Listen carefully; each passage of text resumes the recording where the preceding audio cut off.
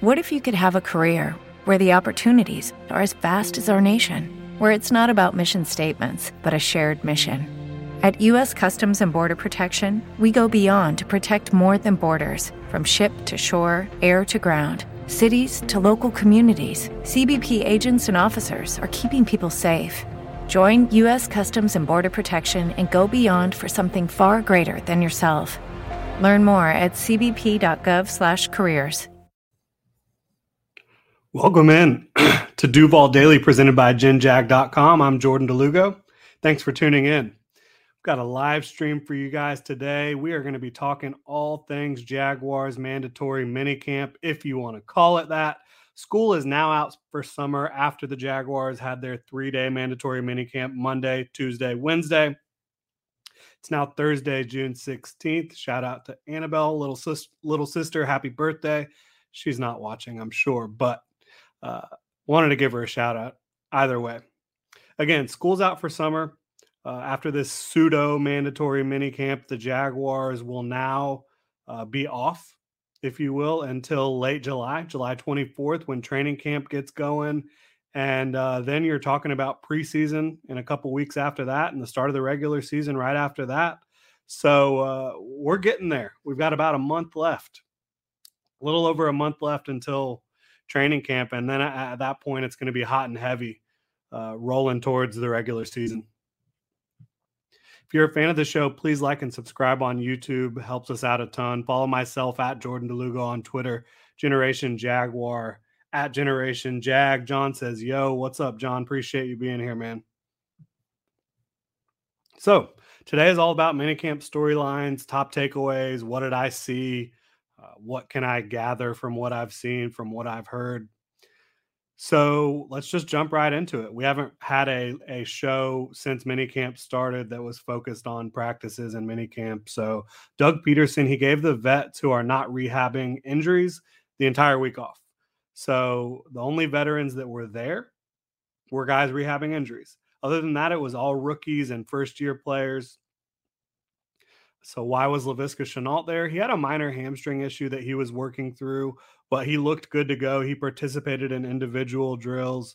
He looked good. So it's not like he was there. We were originally wondering, like, is he there voluntarily? Is he there because Doug Peterson wanted him to be there? But it ends up he was dealing with a minor hamstring issue, and that's why he ended up being at minicamp this week. And he was only there Monday and Tuesday, not there on Wednesday. So that kind of clears up that whole situation. The rest of the vets were given off because Doug Peterson believes they earned it.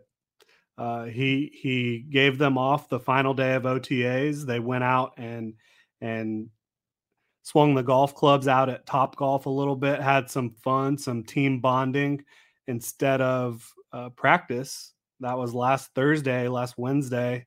And now the vets, they won't be back until July 24th. I don't think for anybody that's worried about losing these practices for the veterans with all the newness of the team, so many new starters on each side of the ball, new head coach, new offensive coordinator, defensive coordinator, special teams coordinator, losing 3 unpadded practices for veterans in June, I really don't think is a big deal. Doug Peterson feels comfortable with the install, feels good about where everyone's at physically and mentally, and he wanted to give the rookies some more time to get individual attention. And you had the rookies, they had their rookie minicamp. Then you had OTAs where the entire team was in the building. And so, the rookies got acclimated to having the vets in, and now they go back in minicamp this past week and have more individual attention, more time one-on-one with the coaches, and get to kind of refocus and collect themselves now that the veterans were not there. So I don't have a problem with it. Doug Peterson's done this sort of thing before. I haven't seen a Jaguars coaching staff do it before, so it was a little bit of a surprise for me, but Peterson talked about he's done this before. And again, 3 unpadded practices in the middle of June does not make or break a season. If Doug Peterson feels the installs were complete and the retention was good when you take the install from the meeting room to the practice field, then there really is no reason to make these vets show up for, some glorified unpadded practices that really don't mean a whole lot. Again, no pads, no hitting. That will come in training camp, but there still are some takeaways that I have from mandatory minicamp. Mandatory minicamp.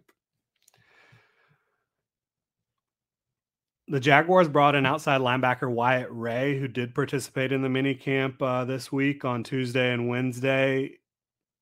He replaces Jordan Smith on the 90-man roster. Jordan Smith suffered in OTAs a season-ending knee injury that will require surgery. So you really feel for him going into his second year as a pro. Jaguars traded up for him in the 2021 NFL draft in the 4th round. And he was raw, but really long, pretty good athlete, a lot of potential, developed a lot as an edge setter. Like at UAB, he could not set the edge to save his life, but he showed the ability to do that for the Jaguars down the stretch in 2021. So I was really encouraged about his ability to be a rotational edge for the Jaguars long term, but he's going to have to hit the pause button, undergo surgery, go through rehab, and try to attack 2023 as strong as he can. But Wyatt Ray, he comes in from the Cincinnati Bengals, played 15 games for them last year, and was primarily a special teamer on the return teams. But he'll come in and he'll compete for a back of the roster spot. Probably doesn't stand a very good chance of making the roster, but he'll have his opportunity to do so. And he is the grandson of Nat King Cole, nephew of Natalie Cole. So some famous bloodlines, and he performed well in his duties on special teams for the Bengals last year. So he'll have to continue to do that in Jacksonville and show some upside as an edge defender for the Jaguars. They've got a crowded room there. The back of the roster wide receivers, I've got some takeaways here. Talked about it a little bit on DeLugo on Duval yesterday, which is available exclusively on the Relevant app, Mondays and Wednesdays at 2 p.m. Right now, you see the flashes from Kevin Austin. You see the athleticism. Kevin Austin is the undrafted free agent. A lot of people are excited about. A lot of people are talking about. Had a pretty big season for Notre Dame in 2021 as a vertical threat. Tested really well at the combine. Jaguars brought him in to compete for a back of the roster spot. Flashes are there. Athleticism's there. But I do not see a guy who is showing more than the receivers on the roster like Jeff Cotton, like Tim Jones, even some undrafted free agents similar to Kevin Austin. You've got Winningham, who's 6'3", $195. He's got really good length, really good catch radius. I'm just not seeing the separation between Kevin Austin and the rest of these wide receivers that are competing for spots. And so if you're going to keep him around, which you would think you would because the Jaguars paid a pretty penny to bring him in here, they wanted to secure his rights. So they offered him a nice signing bonus and all that. You want to see some more separation from him versus the other guys. And again, he does look like a really good athlete. He does show the splash plays, the ability to go up and get the football, to extend for the ball. But too many routine catches just kind of slip away from him at this point in his development. So if you're going to keep him around on the roster, are you going to feel comfortable putting him on the field if you have injuries? To me, he looks like a practice squad player at this point. Again, long way to go. We have not put pads on yet.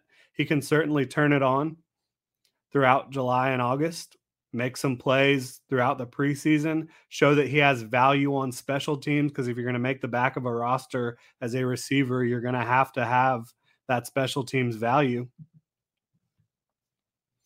But I don't see him right now as a more impressive wideout than some of these other guys like Jeff Cotton, Tim Jones, Winningham. So I think it's going to be tough, but he was a bit of a project bringing him in here. I think the Jaguars know that. So I think they're probably, at this point, if you had to cut your roster down to 53 right now, I don't know how you could say that Kevin Austin is one of the 53 best players on the roster. And that's unfortunate. I know a lot of people are excited about him. He could turn it on again throughout training camp and show that he has special teams ability.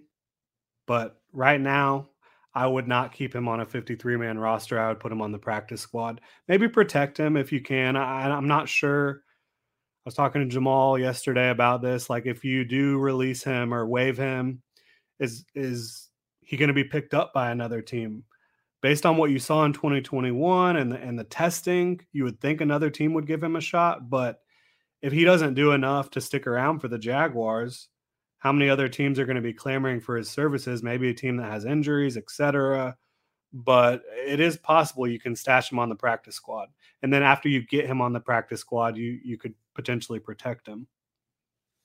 Billy Lay says, how common is this? Do you think it's a way to build some trust with the players?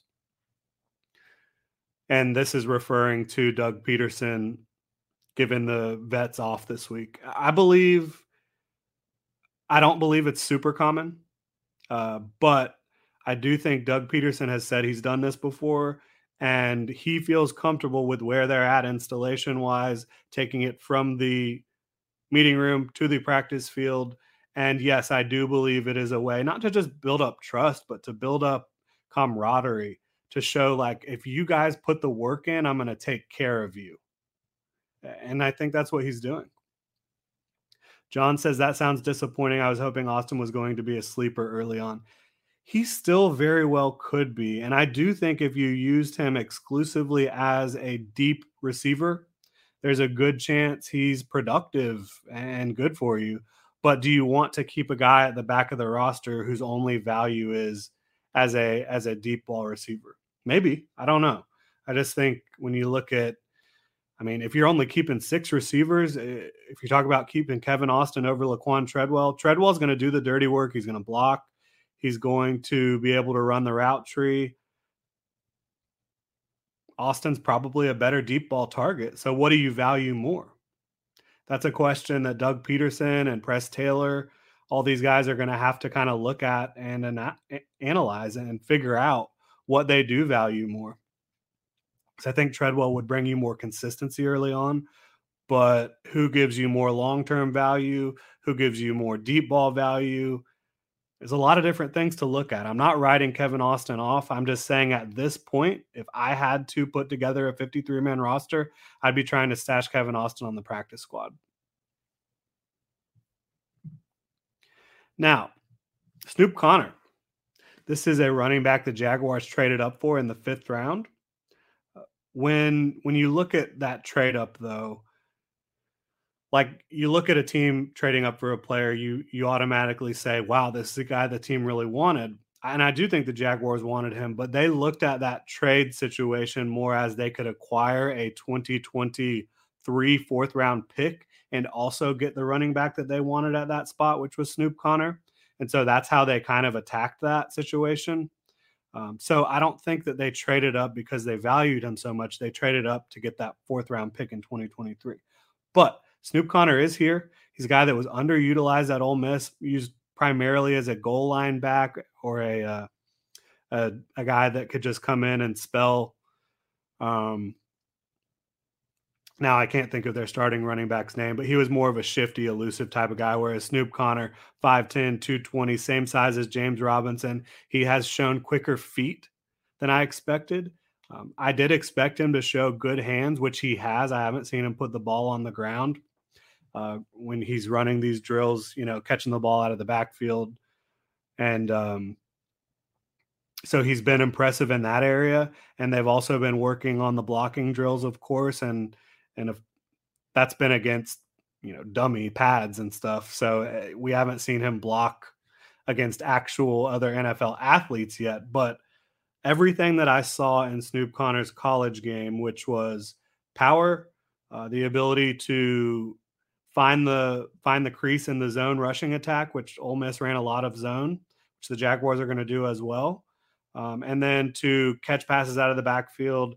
And also, I did see a lot of potential for him as a guy that can pick up blitzes, and he certainly has the frame to do so. So I think Snoop Connor overall has been impressive. One thing I've noticed with these running back drills is you're seeing a little bit more complex routes out of the backfield for these guys than you saw with some previous regimes, where if you were looking for a dump off, a check down, and Urban Meyer's, Daryl Bevel's offense, whatever you want to call that, or even back the year prior with Gruden, and then even before that with DiFilippo, it's just really basic checkdowns. You just flare out, just kind of sit there. Here you're seeing these running backs, having to make a couple different cuts throughout their route, making different moves, and that gives you the ability to create space against defenses, especially against man coverage. And I really like to see that. So I'm encouraged by just the route concepts you're seeing from the running backs out of the backfield. Trayvon Walker, got to talk about him. First overall pick in the 2022 NFL draft. People are fired up about him. He looks every bit as impressive as you would expect a first overall pick to look.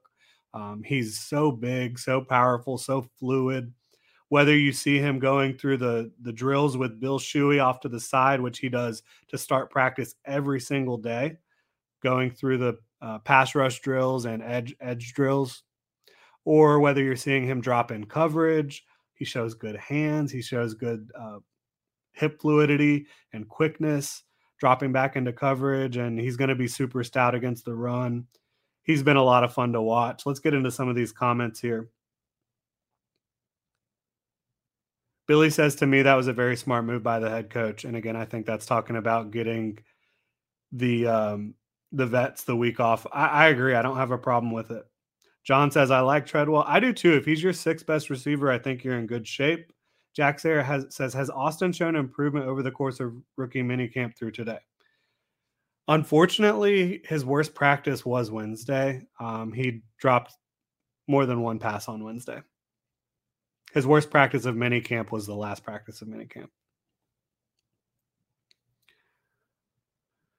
John says, what were the details of that trade? I forgot about the details. I don't remember off the top of my head, but the Jaguars essentially moved up a couple spots. And they moved down and then moved up, I believe. Something like that. But it essentially gave them that 2023 fourth, because I think the Buccaneers really valued the cornerback that they drafted with that pick, which I can't remember if that was Zion McCollum or the other super athletic small school guy. But I think the Bucs really valued the corner they wanted to get, whereas the Jaguars valued more getting that 2023 fourth round pick. But I can't remember the exact details off the top of my head. Jack Sayre says, I saw that Josh Allen predicted that Walker would break his rookie sack record. Yeah, Josh Allen, he seems highly motivated this year. Seems like a guy that's fired up. He should be. He's got more talent around him. Finally, he's got a better defensive scheme. I think there's more talent not only on the edge, but at linebacker and in the cornerback room and at safety. I mean, the defense is much more talented than it was even just a year ago. And so you think about that. You think about Mike Caldwell's scheme, which will be heavily based off of what Todd Bowles has done over the last decade or so. Seen a lot of big-time producers in that scheme coming off the edge. So, yeah, Josh Allen talked about, he needs to go break Calais Campbell's sack record, and Trayvon Walker needs to go break Josh Allen's rookie sack record. And these are two guys that are extremely talented, and they should have every tool at their disposal to come in and have a big season. And I don't want to go overboard with Trayvon Walker. This is a guy who still is raw as a pass rusher, as an edge rusher. The athleticism, the strength, the length, everything's there, but it's just about, really putting together this pass rush plan, and then also having the pass rush toolbox. C Wizzy TV says, I'm still disappointed we didn't get Justin Ross. I mean, that's a tough situation for me. I valued Justin Ross in the draft really as early as the late third, early fourth round. So, the turn from day 2 to day 3, I think based on his play on the field, probably a lot of NFL teams would have valued him there. But I don't. I guess a lot of NFL teams did not have him on their board anymore because of the medical checks. The Chiefs were the team that were willing to risk it and bring him in. And so far, based on a bunch of unpadded practices, it looks like that was a really smart move. You've seen some incredible highlights from him already, making these one-handed grabs look routine. So yeah, I would say being disappointed about not getting Justin Ross is fair, but you have to realize the injury concerns are real, and I do believe there's a, at least half the league, probably more, did not have him on their board anymore because of the injury situation. I feel you. Payne Production says, how do you feel about Barch? I think he can take a step up. He looks bigger. I'm a big fan of Ben Barch, and that's kind of one thing I wanted to talk about at some point in this show, and we can go ahead and do it, is the position battles that you will see in training camp. Luke Fortner is going to be battling it out with Ben Barch at left guard and Tyler Shatley at center to see if they can get the best 5 on the field. That is their goal. I know you've heard that a lot, but this organization, this regime feels that way strongly about getting the best 5 offensive linemen on the field. I agree that Ben Barch looks good. I think he looked good for the most part in 2021. It was really unfortunate for him. Like, once he got into the starting lineup, the Jaguars started playing the Rams. He had to go up against Aaron Donald. He had to go up against Jeffrey Simmons twice. He had to go up against DeForest Buckner twice. I mean, it was really a murderer's row when you look at the different defensive tackles that interior offensive line had to go up against once Ben Barch got into the starting lineup for AJ Cann last year. And so I do think he had some welcome to the NFL moments against those guys, even though it was his second year. And I do believe he has, he's had so much upward trajectory. He went in to college. I think he was like 215 pounds. He was able to put on 75 plus pounds during his time at Division III St. John's. And then, getting into Jacksonville, I agree. He does look bigger. I think he's bigger and stronger. And I think when he was playing, even against that upper echelon competition, like I mentioned, Aaron Donald, Jeffrey Simmons, DeForest Buckner, sure, there was plays where they took advantage of him. They take advantage of every offensive lineman they play against at times throughout games. Those guys are just unreal defensive tackles, interior defensive linemen. But even against them, Ben Barch had flashes, and then against some more, more average or above average guys, I think Ben Barch performed very well. So I do think Ben Barch and Tyler Shatley are going to give Luke Fortner everything they have, and it's going to be difficult for Fortner to beat them. But don't forget, I had Luke Fortner as a second-round pick, second-round grade. Jaguars get him in the 3rd round. I do believe he is a long-term starter in Jacksonville. So I'm not taking anything away from Luke Fortner, but he's behind the 8 ball a little bit compared to these guys who Tyler Shatley, he's 31 or 32 now. He has tons of experience in the league. And of course, Ben Barch is going into his 3rd year, and he's gained a lot of valuable experience over his first 2 years of his career. Deborah Green, my mama, says hi. Hey, Mom, how you doing? Billy Grant says, hopefully we'll get excited about this season for real this season. Yeah, I mean, I think there's a lot of reasons to be excited. I do think you can't go overboard here. This is still a team that is coming off 4 wins in 2 seasons. But yes, there's reason to be more excited than you have been. John says, I don't know how I feel about the way Little looks. Doesn't look conditioned. I'm not really sure why you would say that, honestly. And then Jags for Life says, first live stream. Super happy to have you here, Jags for Life. Happy that everyone is here. We really appreciate your support. Please go ahead and like and subscribe on YouTube. And also you can follow me at Jordan DeLugo on Twitter, at Generation Jag for Generation Jaguar. But yeah, then you've also got Jawan Taylor versus Walker Little. John says he doesn't think Walker Little looks conditioned. I'm not sure why he would say that. We can talk about that more if John has more comments. But I think Walker Little should absolutely be a shoo-in for that job. Outside of that, there's not a ton of competition. The main competition this offseason is going to be, or excuse me, not this offseason, this training camp is going to be at the offensive line spots. I think you will also see Devin Lloyd and Foye Oluokun competing for the green dot, who's going to be the guy communicating the plays. You would think Oluokun would have the advantage there, being a veteran, but Devin Lloyd is quite a leader, quite a communicator. He's going to give Oluokun everything he's got. James Robinson, quick little update on him. I was out there. I was able to see him running, and he's only running in a straight line. I wouldn't even say that it's full speed at this point. But the fact that he's progressing, he's able to run, there is a plan in place to get him doing more of the agility, the cutting, all that stuff. Robinson would not reveal to us when that is scheduled to happen or if he's going to be back for training camp or the start of the regular season. All that still appears to be up in the air. He was asked about, like, did he speak with Cam Akers, who Cam Akers came back from the Achilles injury in 6 months, which was really incredible. Robinson did not get with Cam Akers. He didn't really want to set expectations for himself about, like, based on what someone else is doing. He kind of wanted to just go at his own pace, create this plan with the doctors, with the trainers, and get it going that way and do his own thing instead of trying to do or emulate what someone else has done. John said regarding Walker Little, maybe he saw some bad vids. I don't know. I didn't see them. So if you've got them, send them my way. I'd be happy to take a look. Undrafted free agent tight ends. I know the Jaguars have 3 tight ends that are on expiring contracts, and Evan Ingram, Chris Manhertz, and Dan Arnold.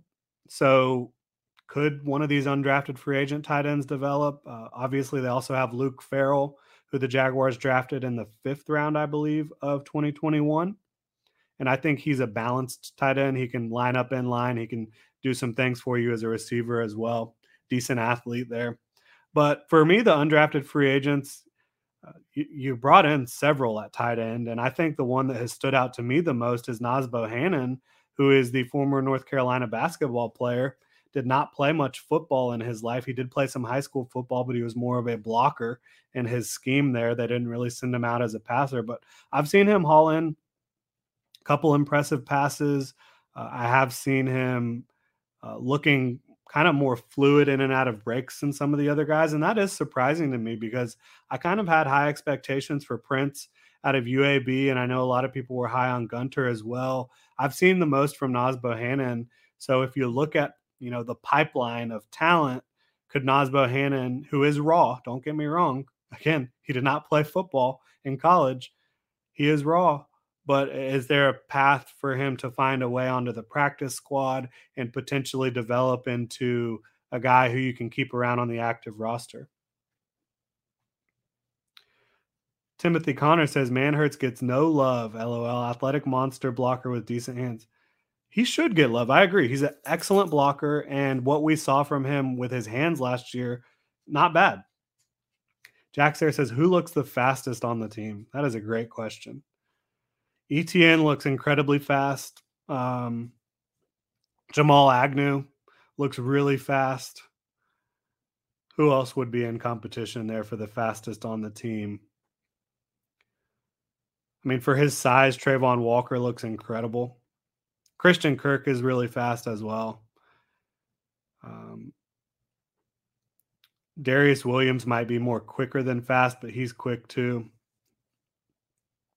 Yeah, I would have to say either ETN, Christian Kirk, or Jamal Agnew. Probably Jamal Agnew, if we're being completely honest. You saw what he was able to do with the ball in his hands on the offensive side of the ball and as a receiver, and obviously as a return man.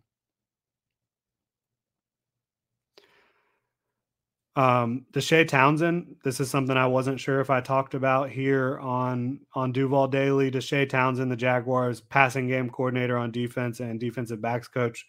He confirmed to me that Darius Williams, who came over from LA, the hometown kid, Super Bowl champion, he's going to be their slot guy. And so you're going to have Tyson Campbell and Shaquille Griffin as your two primary outside corners. I was curious how they would divvy those roles up, if it would be more of a situational philosophy there, where maybe if you're against a power running team, you have Griffin or Campbell in the slot and Williams outside to get him away from contact potentially. But no, Darius Williams is going to be their primary slot defender. And I think there can be an advantage to going ahead and establishing those roles early versus moving guys around too much. So I don't have any issue with that. John says Chris is top 3 best blocking tight end for real. I agree. I think if you talk to people around the league, if you watch him, everybody agrees he's one of the best blocking tight ends in football. And really, his season was marred by, he had a game, I think, where he picked up 3 penalties in one game, which was pretty crazy. And I think one of them was clearly a bad decision. 2 of them were kind of wrong place, wrong time.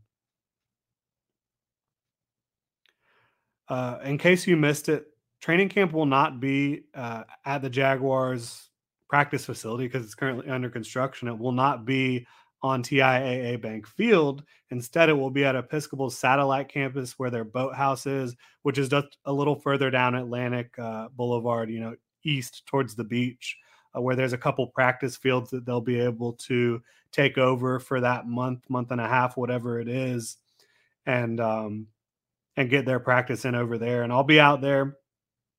So make sure to follow me at Jordan DeLugo for all the updates. A couple other things I've got here. What do we want to talk about? Well, Jack Sayre says, I love how Agnew said he watched his kick six over and over about 1,000,000 times. Such an amazing moment. Yeah, and Gus Johnson's call on that was incredible. I wish Gus Johnson could just be the permanent Jaguars color guy or radio guy, because he's fantastic. Us and Them says, I thought Snoop showed good hands so far. I think Doug is known for rotating backs. He will get his chances. Yeah, I mean, especially when you look at the fact that James Robinson, while he is running in a straight line, he doesn't exactly look like he's ready to take the practice field in a month. Maybe he will get better real quick. We'll see. I think there's a really good chance Snoop Conner will get a lot of playing time early in the season. But he will not be a starter. Travis Etienne, he's fully healthy. He's good to go. He was not at minicamp. That shows you where they feel about his health. So I think that's really good. One hot take I wanted to leave you guys with. I'll answer any other questions you might have in the chat here. But one more thing I wanted to give my 2 cents about. I will not be surprised. And in fact, I will predict that Chad Muma is better than Foye Oluokun by the midpoint of the 2022 season, but Muma will not be on the field as much because the Jaguars are paying Oluokun $15 million per year. And that's no slight on Oluokun. While I don't think he's worth $15 million per year, he is a tackling machine. He is a guy that is known for making big plays, intercepting the football, forcing fumbles. So I'm not trying to bash Oluokun here, but I think he's more of a big time stat producer that also kind of has some holes in his game and he can be exploited. Whereas I think Muma is going to be a more complete backer who can also make plays and play athletically and do a lot of different things for your defense. But that's just my 2 cents. I think Muma, when he is on the field, is going to outperform Foye Oluokun, but you will not see him in the starting lineup because Oluokun is making $15 million per year.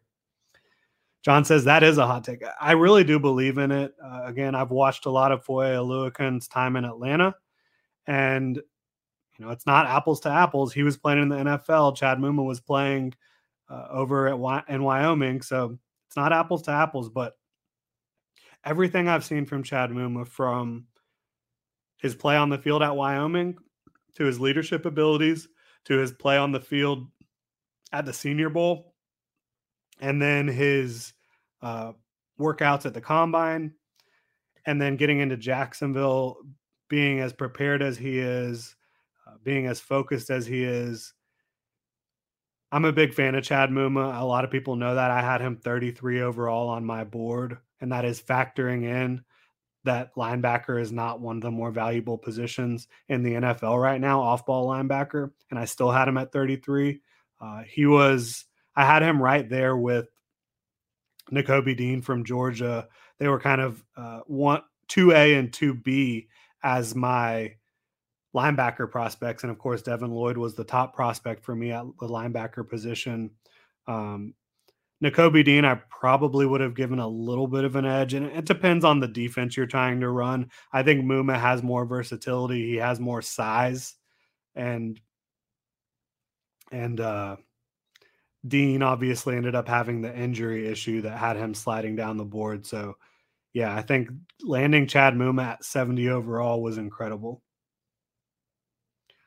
Volkfang says agreed. Everyone thought we got fleece trading Henderson. I think the reverse card. Oh, okay, I missed something up here. Us and Them says to think we traded CJ Henderson for Dan Arnold and Chad Muma. You know, I hope CJ Henderson's doing all right. I hope he's, finds his happiness and what he wants to do in life.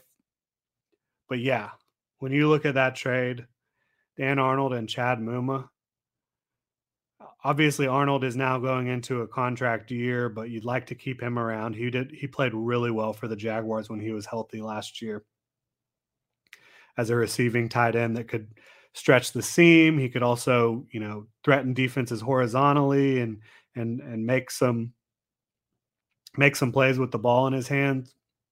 He's a big, long athlete that linebackers and safeties have a tough time dealing with. Volkfang says, is Henderson even in the league anymore? I know Panthers fans are pretty much ready to move on from him from what I've seen.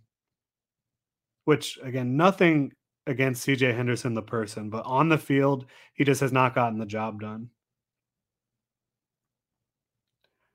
Jack Sayre says, amazing linebacker value on the team this year, went from rags to riches. Yeah, and another take-all offer, which I don't want to slam Foye Oluokun at all. I think he's a good player overall, but I think he's a good player making elite player money.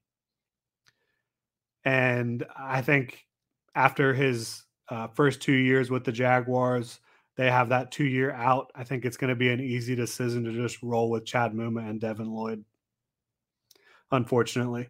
But Oluokun's got his payday. He's going to be good to go. Brett James says, what up, my guy? Happy to have you here, Brett. A big fan of what you do over on your channel. You guys make sure to go follow him as well.